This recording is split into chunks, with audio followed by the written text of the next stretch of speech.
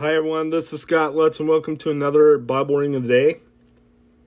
For your NIV, we are starting with the book of Isaiah today. Isaiah 1 through 31. Then we're going to go to your ESV reading, which will be Exodus 11, 1 through 10. Then Luke 17, 1 through 37. So let's go ahead and read the scripture.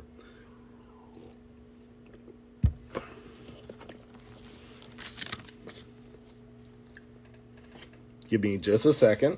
There we go. All right, so the vision concerning Judah and Jerusalem that Isaiah son of Amoz saw during the reigns of Uzziah, Jotham, Ahaz, and Hezekiah kings of Judah. A rebellious nation. Hear, O heavens, listen, O earth, for the Lord has spoken. I reared children and brought them up, but they have rebelled against me. The ox knows his master, the donkey his own manger, but Israel does not know. My people do not understand. A sinful nation, a people loaded with guilt, a brood of evildoers, children given to corruption. They have forsaken the Lord. They have spurned the Holy One of Israel and turned their backs on him. Why should you be beaten anymore? Why do you persist in rebellion? Your whole head is injured, your whole heart afflicted. From the sole of your foot to the top of your head, there is no soundness. Only wounds and welts and open sores, and not cleansed or bandaged or soothed with oil. Your country is desolate, your cities burned with fire. Your fields are being stripped by foreigners. Night right before you, laid waste on when overthrown by strangers. The danger of Zion is left like a shelter in vineyards, like a hut in a field of melons, like a city under siege. Unless the Lord Almighty had left us some survivors, we would have become like Sodom, we would have been like Gomorrah. Hear the word of the Lord, the rulers of Sodom, listen to the law of our God, you people of Gomorrah. The multitude of your sacrifices, what are they to me, says the Lord? I have more than enough of burnt offerings, of rams and the fat of fattened animals. I have no pleasure in the blood of bulls and lambs and goats. When you come to appear before me, who has asked this of you, this trampling of my courts? Stop bringing meaningless offerings, for your incense is detestable to me. New moons, Sabbaths, and convocations. I cannot bear your evil assemblies.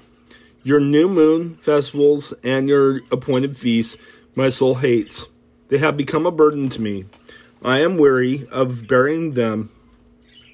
When you spread out your hands in prayer, I will hide my eyes from you.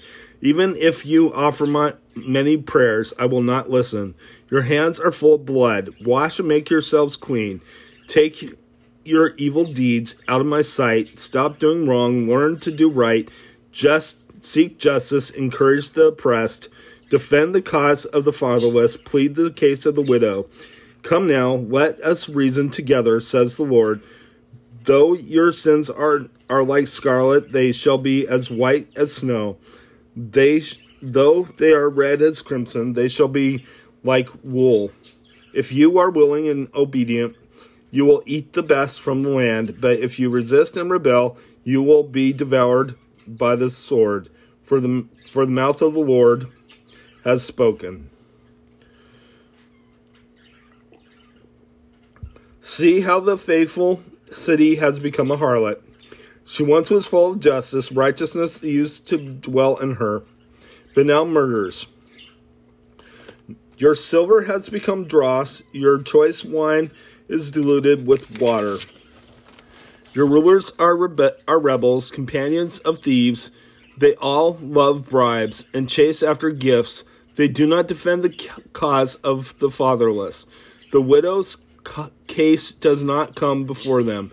Therefore the Lord Almighty, the Mighty One of Israel, declares, I will get relief from my foes, and avenge myself on my enemies.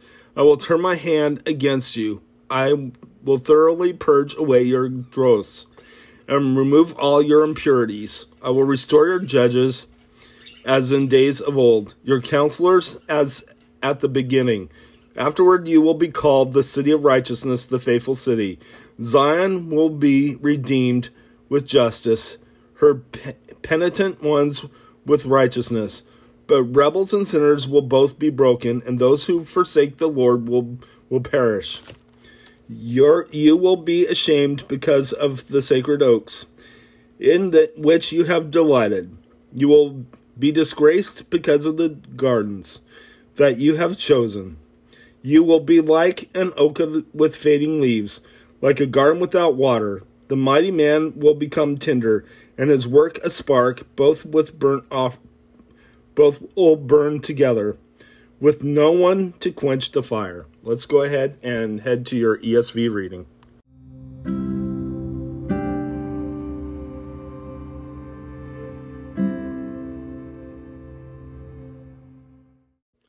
Okay, so now we're in your ESV reading, Exodus 11, 1 through 10, and then Luke 17, 1 through 37.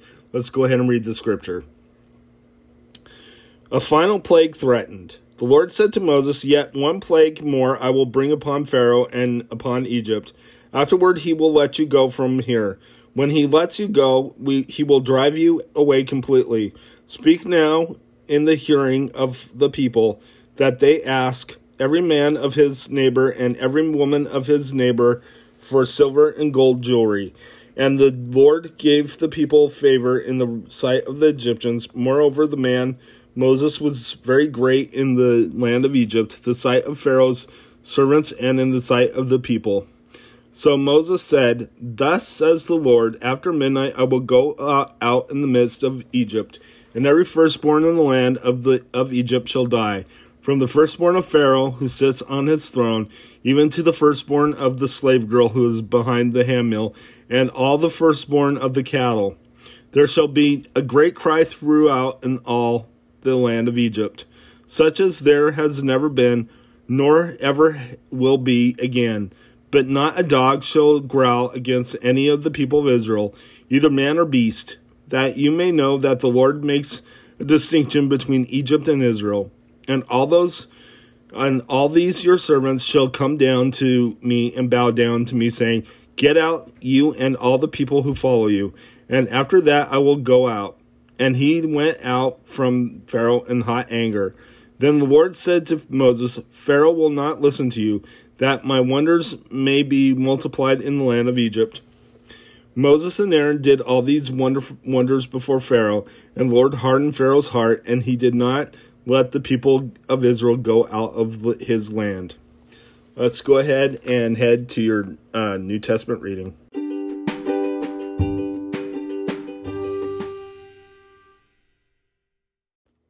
All right, so now we're in Luke chapter 17, 1 through 37.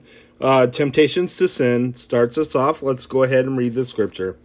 "And he said to his disciples, Temptations to sin are sure to come, but woe to the one through whom they come. It would be better for him if a millstone was hung around his neck and he was cast into the sea, than that he should cause one of these little ones to sin. Pay attention to yourselves. If your brother sins, rebuke him, and if he repents, forgive him. And if he sins against you 7 times in the day and turns to you 7 times, saying, I repent, you must forgive him. Increase our faith.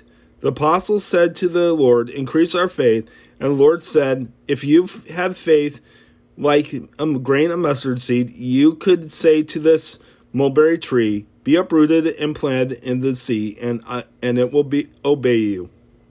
Unworthy servants.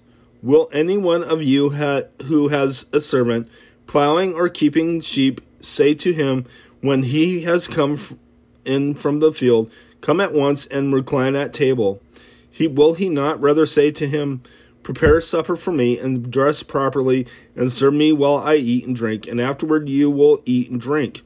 Does he thank the servant because he did what was commanded? So you also, when you have done all that you were commanded, say, We are unworthy servants. We have only done what was our duty. Jesus cleanses 10 lepers. On the way to Jerusalem, he was passing along between Samaria and Galilee, and as he entered a village, he was met by 10 lepers who stood at a distance and lifted up their voices, saying, "Jesus, Master, have mercy on us." When he saw them, he said to them, "Go and show yourselves to the priests." And as they went, they were cleansed. Then one of them, when he saw that he was cleansed, turned back, praising God with a loud voice. And he fell on his face at Jesus' feet, giving him thanks. Now he was a Samaritan. Then Jesus answered, "Were not 10 cleansed? Where are the 9? Was no one found to return and give praise to God except this foreigner?" And he said to him, "Rise and go your way. Your faith has made you well." The coming of the kingdom. Being asked by the Pharisees when the kingdom of God would come, he answered them, "The kingdom of God is not coming in ways that can be observed. Not what will they say, nor will they say, 'Look, here it is,' or 'there.' For behold, the kingdom of God is in the midst of you." And he said to the disciples, "The days are coming when you will desire to see one of the days of the Son of Man, and you will not see it. And they will say to you, 'Look there,' or 'Look there.' Do not go out and follow them. For as the lightning flashes and the lights up the sky from one side to the other, so will the Son of Man be in his day. But first he must suffer many things and be rejected by this generation. Just as it was in the days of Noah, so will it be in the days of the Son of Man. They were eating and drinking and marrying and being given in marriage until the day when Noah entered the ark, and the flood came and destroyed them all. Likewise, just as it was the days of Lot, they were eating and drinking, buying and selling, planting and building. But on the day when Lot went out from Sodom, fire and sulfur rained from heaven and destroyed them all.